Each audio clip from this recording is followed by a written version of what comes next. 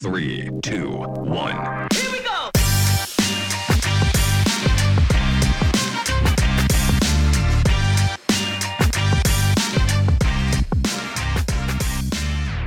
Hey everybody, welcome back to System and Soul. Chris White and Benj Miller coming at you today. And today our guest is Nelson Davis out of Atlanta, Georgia. And Nelson is the founding partner and the chief visioneer. So I can't wait to hear about that. The chief visioneer for Analytic Vision. Nelson, welcome to System and Soul. Thank you so much, Chris. It's my honor to be here and super excited to be with both of you. Been a big fan of the podcast for a while, and Benj is a bit of a superhero to me. So excited for today. I got to tell the story of how we first met. So a mutual friend of ours sent an introduction. Actually, I think he asked for permission first. He's like, this kid's young and sharp and just got all the drive that you can imagine. And, you know, he's thinking about going out on his own, or maybe he just had, and, you know, he'd love to meet with some other people who had done that. And I was like, yeah, it sounds cool. You know, look me up, came by the office. And I can't remember if he brought it with you or sent it ahead of time, but Nelson, you know, before even starting this company had, I can't remember if it was 1 or 2 pages, but it was a vision doc for his company. And it was unlike anything I had ever seen. And I read it and I couldn't help but going, this kid is so naive. And then I met him and I was like, this kid is so naive, but he's going to pull this off.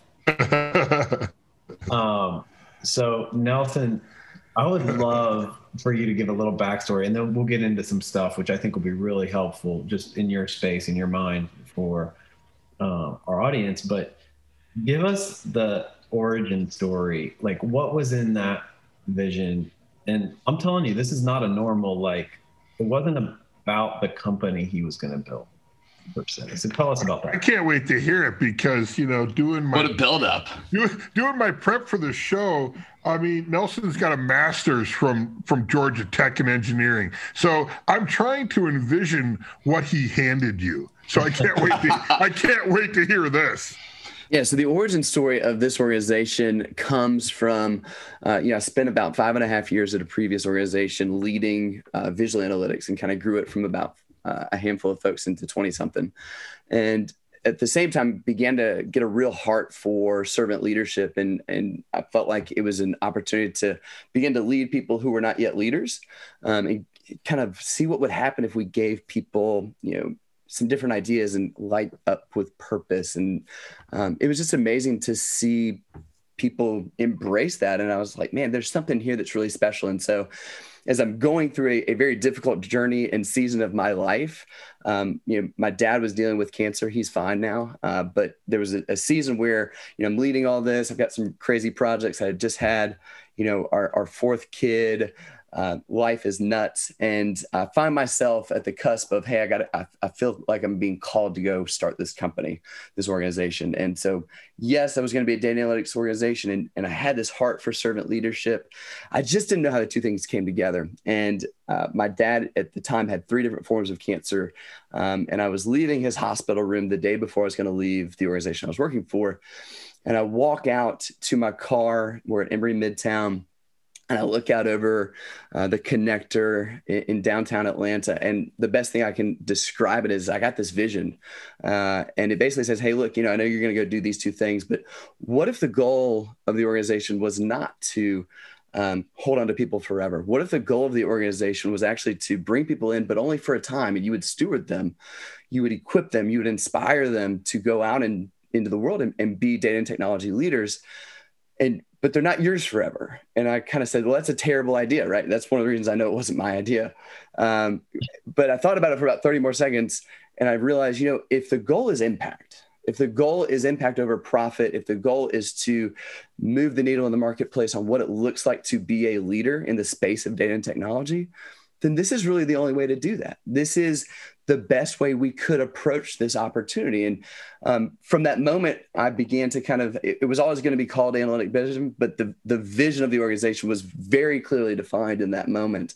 And I've always kind of felt like, you know, even though I'm the founder, I have the name kind of chief visioneer. I'm an employee of this organization. The people that are here, they're all volunteers. They're all incredibly bright. They could all get 3 job offers tomorrow if they were so compelled to do so. And so we have just this embrace of, knowing that this is not ours. And so people are going to be here for a time. We're going to launch them out. The beautiful thing, though, is those will be great leaders in the marketplace. They'll also become great clients. And when you think about brand of what this organization might have 5 to 10 years from now, we'll have these people that will be out there and, hey, you're such a great leader. Tell me about where that came from. Oh, let me tell you about this organization that I worked at one point. And so we're pumped. We'd love to be thought of at some point in the future as kind of the Wharton School of data and analytic leaders. And people come in for a time. Again, they're equipped and inspired to go out and to take great care of people. We want to be the second best place that anybody works at. Many entrepreneurs are overwhelmed, burnt out, and frustrated because they aren't able to spend enough time on their highest and best work. They know they need to delegate to an assistant, but they don't want the responsibility of managing one. At Delegate Solutions, we provide leaders with a different approach to admin support without the hassles of committing to an employee. We support our clients remotely in as little as 1 to 2 hours per day, all the way through to full time. And our systematic approach includes customized delegation coaching to help you figure out what and how best to delegate, coupled with a team of thinkers and doers to continually get those things off your plate. We love to help visionary leaders free up time so they can do more of what they love and have a big impact. Learn more about our delegation support system by visiting info.delegatesolutions.com/Tractionville. I was so inspired when I read that because I had the same reaction that apparently you did when you first came to it, which is like, this is a terrible idea. It's really hard to build a sustainable brand, a growing brand, when you're constantly churning out your best talent. But it reminded me of kind of the infinite game idea. And, if you're really thinking way out there on the horizon, I was like, man, that is leadership, to go, hey, we want you to come in, learn everything we possibly can teach you, and go out. And it creates an urgency to it, right? Like it does. I heard a story, maybe we've talked about it, but Frank Blake was the previous CEO at Home Depot. And he comes into his very first board meeting, and his number one topic that he was emphatic that they start with and work on was his succession plan on day one. And he's like, look, CEOs, Fortune 100 companies, they make it about 5 years. We got to start working on who's next right now. But the other thing it does, I'll draw another little parallel, not to take over, but I was talking to a coach yesterday, and we were talking about the idea of graduating our clients. And I just told him, like, look, we get, somewhere around 1.5 years into this process, and I put graduation on their opportunities list. And number one, I like forcing the conversation. I don't want them to ever feel awkward that they need to not have me back, blah, blah, blah. I want to make sure I'm always adding value. But here's the cool thing that conversation does, is it allows us to say, what would need to happen in this organization for you to feel like you're ready to graduate? Right. So now we've surfaced some key things. So for you, to go, man, all right, I've got 2 more years with this guy. What would he need to be able to go lead, like be a crazy, amazing leader out there in the marketplace? And, it is self-serving, as we've talked about it, because hopefully they go into a organization where you become a client, and, it's kind of a self-fulfilling mechanism. So super cool. And man, when word gets out that you're a place that does that for people, you're going to have a line of talent out there. Well, Benj, one story, when I think about what we are attempting in the long term to do that is compelling to me is, I heard a podcast with the former chief marketing officer of Chick-fil-A, and he was speaking about reflecting on 2018 for Chick-fil-A, and they basically opened about 100 stores that year. And what he shared in the podcast was, in order to find, every store has to have an operator. And so, you've got 100 people who are going to go through the pipeline process and become an operator for Chick-fil-A. And he said, guess how many applications we had to fulfill those 100 spots? The punchline was 85,000. Wow. And so you begin to think about, how does an organization get the opportunity to basically select one person out of 850 in order to, and you think about the quality of human being that you could have if you could basically pick one out of 1,000 human beings.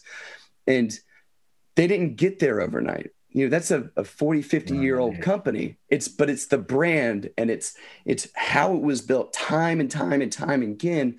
And now they reap those rewards. And so when I think about, people, I've been asked before, how are you going to find people to come in? Because I know I basically need to hire between 30 and 40 people every year in order to at full bore, because I don't want this thing to grow beyond a place where I wouldn't be able to recognize every face in the door. And organizational strategy tells us that that's around 150. So I want to keep it shorter than that.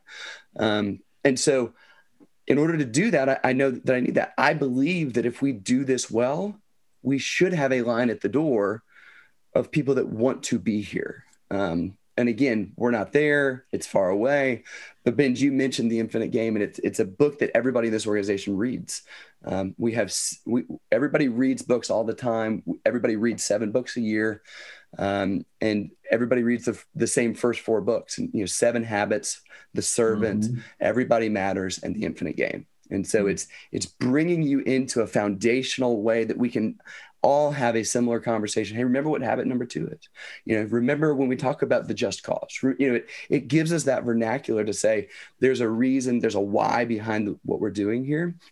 And I think it'll be interesting as we get into this conversation for our audience to realize, hey, a lot of the things that we talk about in the space of data and technology actually reach back into how do we invest in our people? What are the processes that we have and so forth, so that things can actually come to life, and to create kind of integrity and wholeness for the organization. It's not enough to know something. It has to become actionable. Yeah. Okay. So that's first of all, you're super inspirational still to this day. I wish I was as smart as you, as young as you are.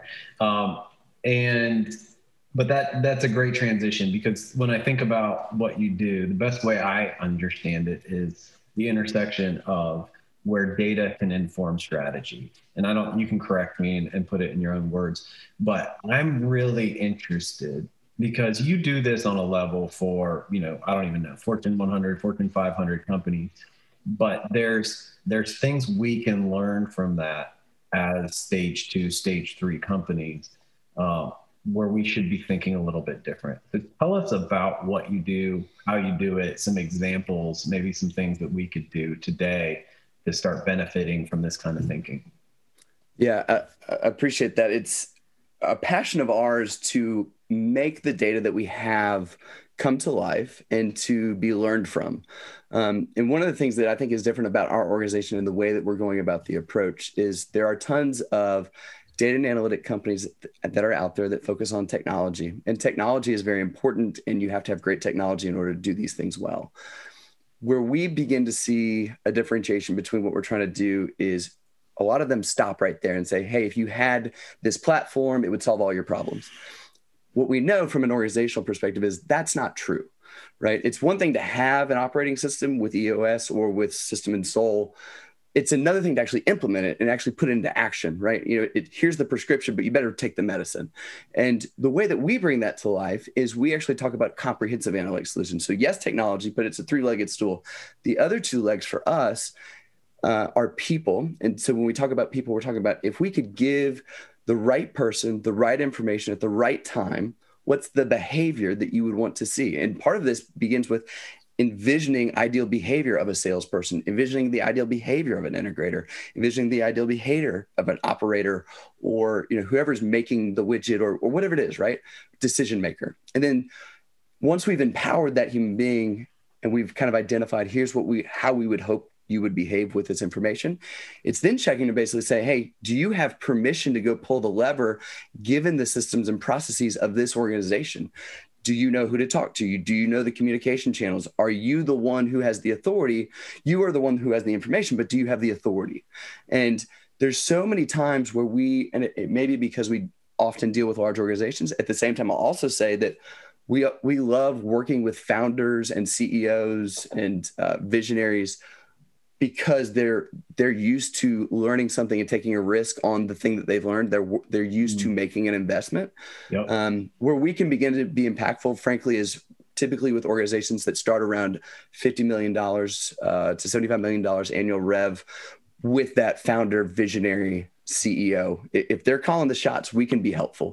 And so the opportunity there is, when you think about building and learning from data, are you doing the other pieces? Because it's one thing to know something, it's another thing to act on it.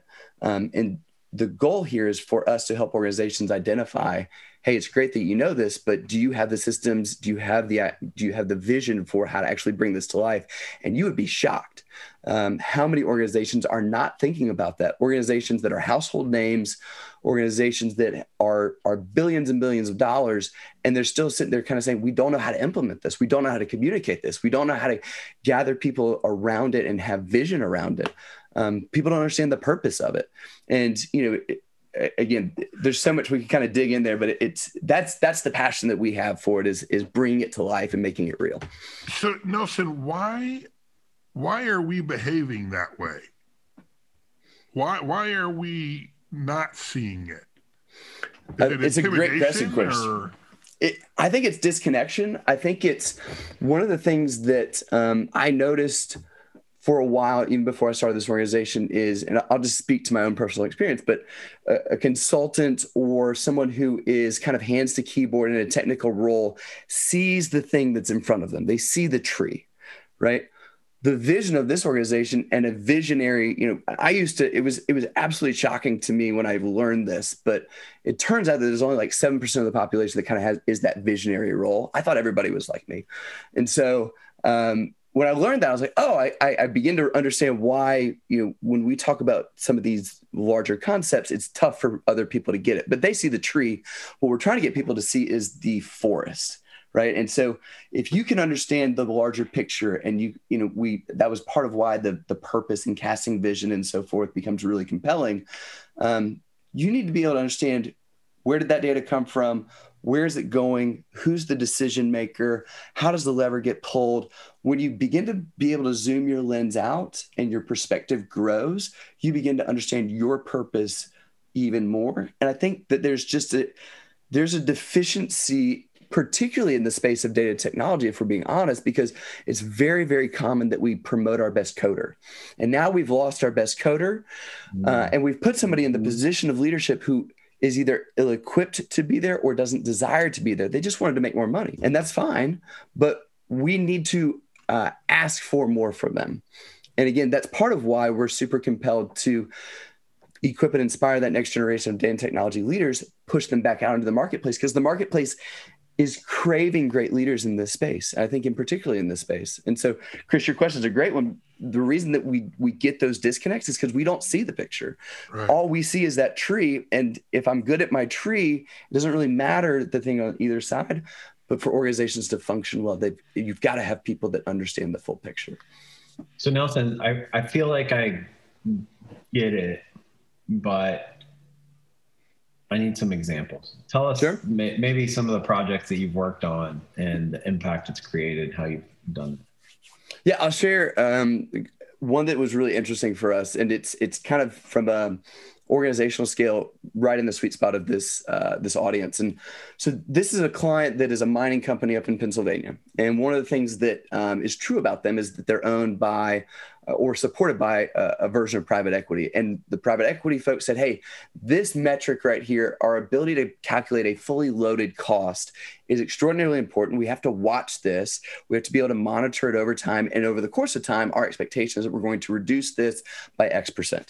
Okay, cool. The problem was for the organization that the left hand and the right hand didn't necessarily know what each other were doing. And they also were not capturing all the places where a cost was incurred.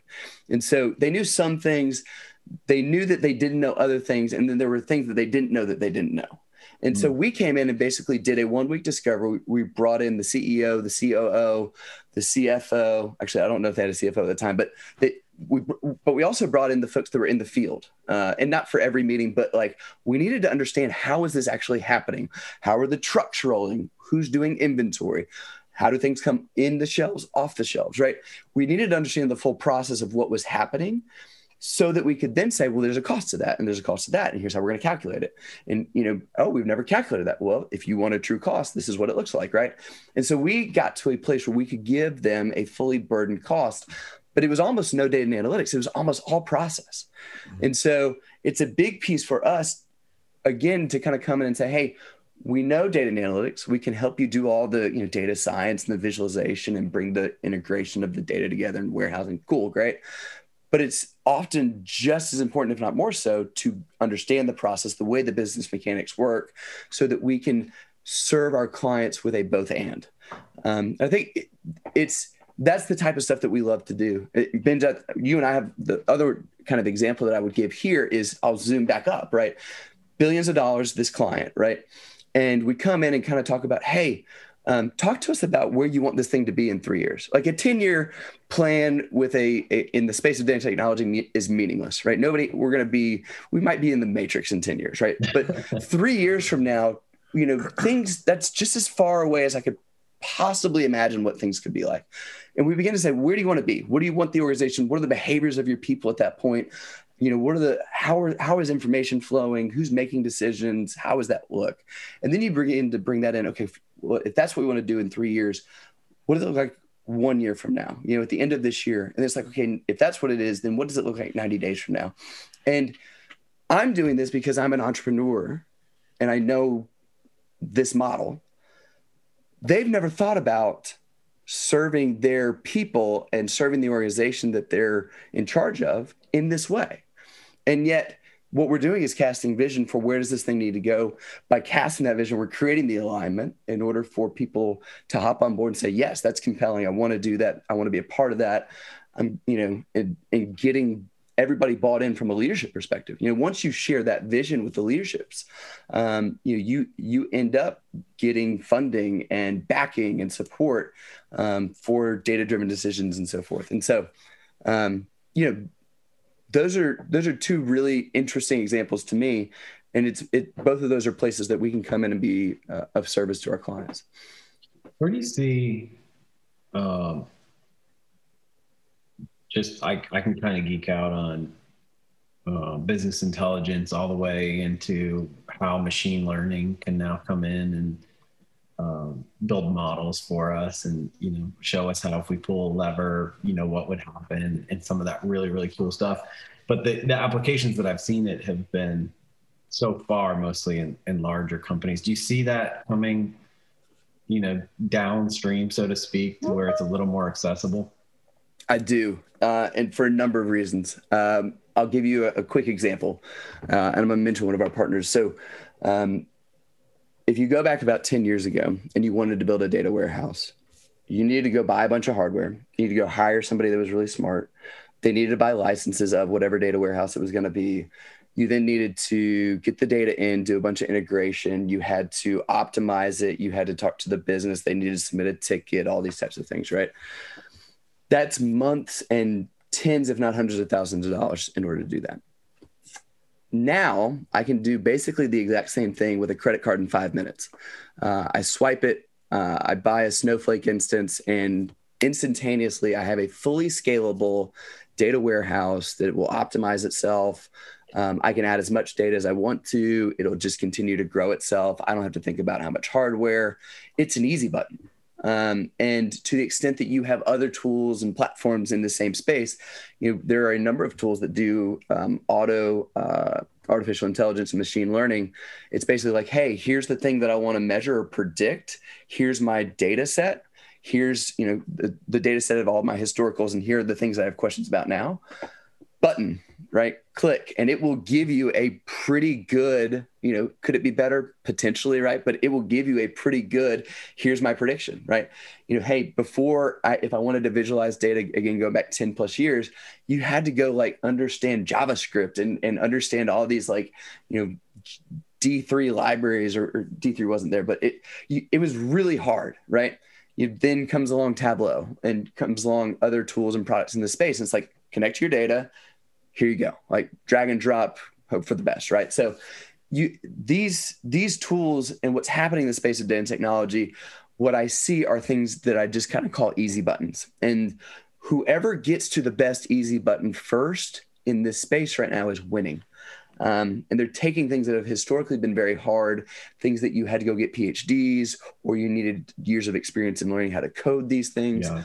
Those things are now disappearing. You have kind of the ability to build apps without kind of low code, no code apps. You have the ability to do data transformation, low code, no code data transformation, right? Yeah. So where you used to have to go hire very specialized people and pay a very high dollar, you now have easy buttons. And as those easy buttons are there, the ubiquity with which you can implement those things in smaller and smaller organizations is absolutely there. Yeah. And I think data is also becoming so much more important. 2020 totally revealed that. 2020 was a paradigm resetter. All the organizations that felt like, oh, I know this industry, I've been here for 20 years, I know how things work, Then 2020 comes along and you realize, oh, I don't know anything. And in order to make the next right decision, I need to know stuff. And in order to know stuff, because everything's now changed, I better have the data.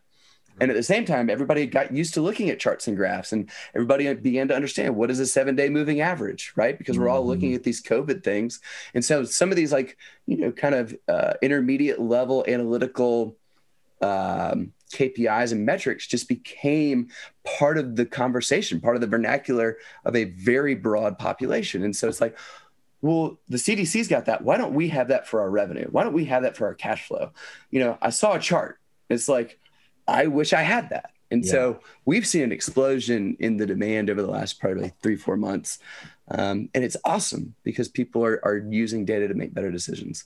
One of the groups of people that I see kind of ahead on this wave is private equity.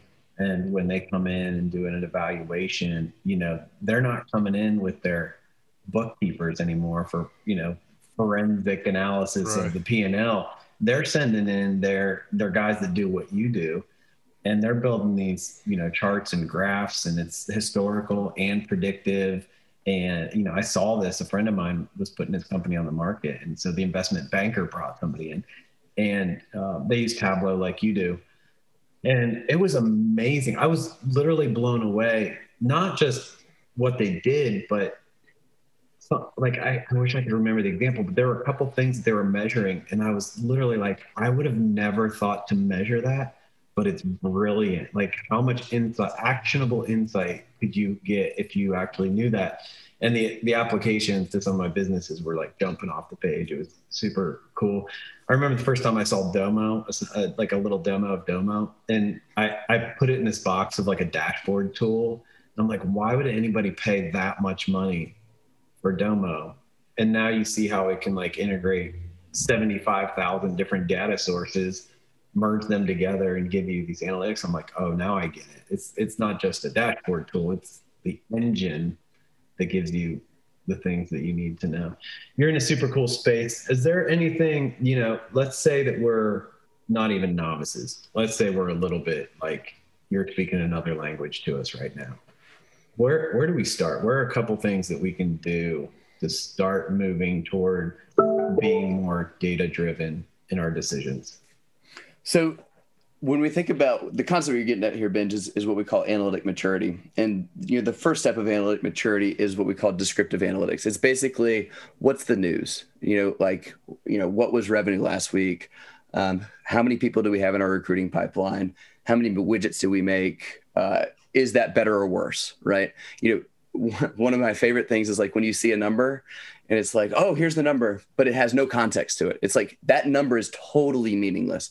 And so you always want to be thinking about, how am I measuring good, bad, whatever. And, with scorecards and metrics and so forth, it is designed to be kind of a pulse on the business, right? And so one of the things that we definitely preach in our organization is to focus more on the leading metrics as opposed to the lagging metrics. Lagging metrics are things like dollars. Everybody needs to know what the dollars are, but their dollars are outcomes. you want to think about in your organization, how do you engender growing the dollars over the course of time, right? And that can be through, again, I go back to the behaviors of your people. If you imagine what is the ideal behavior of a salesperson, how would you want them to make decisions? How would you want them to think about their leads and so forth? How would you want them to present themselves to a potential client?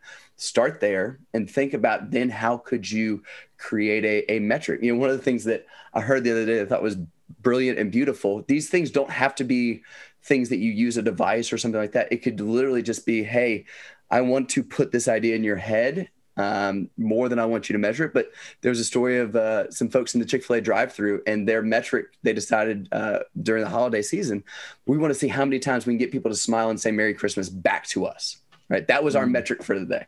Right. And what they're doing there is they're thinking about behavior, and they're thinking about the feeling of the customer that is in front of them in that moment, and how they can, and what we all know is that makes the brand very sticky, right? I felt this when I was there. Right. And so again, if you're in it for the right reasons and you're playing the long game, these things become incredibly important. One of the other things that we talk a lot about in this organization is before deciding what to measure, we must begin by deciding what we want to improve. And so improvement of the organization should always be the ultimate success of anything that you choose to measure. And one of the things I would, start with is stories, right? Hey, remember that time that we did that thing? That was amazing. That we really took off because of how that worked, or how that helped us improve, or the awareness that we had, or whatever. Start with just sitting around the campfire of, hey, what's made us successful in the past? And then kind of take that to the next level and say, how could we measure the thing that started that, right? How could we incentivize somebody to be creative? How could we, I was just reading another book, Find Your Yellow Tux, by a guy named Jesse Cole, who is the founder and owner of the Savannah Bananas and Fans First Entertainment. And he talked about having an idea box. And it's like, some of our best ideas came from random people, and they were left field and terrible when we started with them, right? But they've turned into, great ways for us to create brand stickiness and great revenue opportunities and so forth. And so, I'm thinking a lot about, how do I create an idea box? And I'll pay you $20 for any random idea. If we implement it, I'll pay you $100, right? Okay, cool, right? Now I've created a small incentive that makes it worth your time, the 5 minutes it's going to take you to write me an email and say, hey, I have an idea. Hey, cool, great, right? And so it's little stuff like that. It doesn't have to be, we got to solve the supply chain procurement issues. It can be. But solving the supply chain procurement issues, by the way, is probably in somebody's mind. They probably already know how to do it. You just haven't asked for it yet. And so it goes back to what are the ideal behaviors. When we think about, we always start with people. We're a people first organization, and our solutions always start with people. Of those three components, technology, process, and people, the technology is last for us. We start with the people, the stories, the success of what does this person need in order to be successful? Because if we've hired the right people desire for the organization to improve. Right. And so we then, once we know those behaviors, we then think about, okay, what's the process? What's the lever that we need to empower them with? And then once we know those levers and those processes, we then think about, okay, what's the technology that would deliver that information at just the right moment, just the right way, in a consumable, understandable way? And again, this is kind of why we get fired up, but a lot of people do it in the exact opposite order, and they never even get to the why, which is that behavioral piece. They just kind of say, you need this database, you need this visualization tool, you need this platform. And it's like, it's an answer, but it's not the most helpful answer. I don't think anybody will ever think that you're in jeopardy of not getting fired up. And I love the Merry Christmas example because nothing, you embodied system and soul so well. You're tying metrics to emotion, you're tying process to behaviors, and that is so core to who we are and what we're about. If you're out there listening and you're a little bit either daunted or excited by Nelson, super approachable dude, give him a call. We'll put his info in the show notes. Let's blow him up and help his crazy vision come true. We'll see you next week for more System and Soul.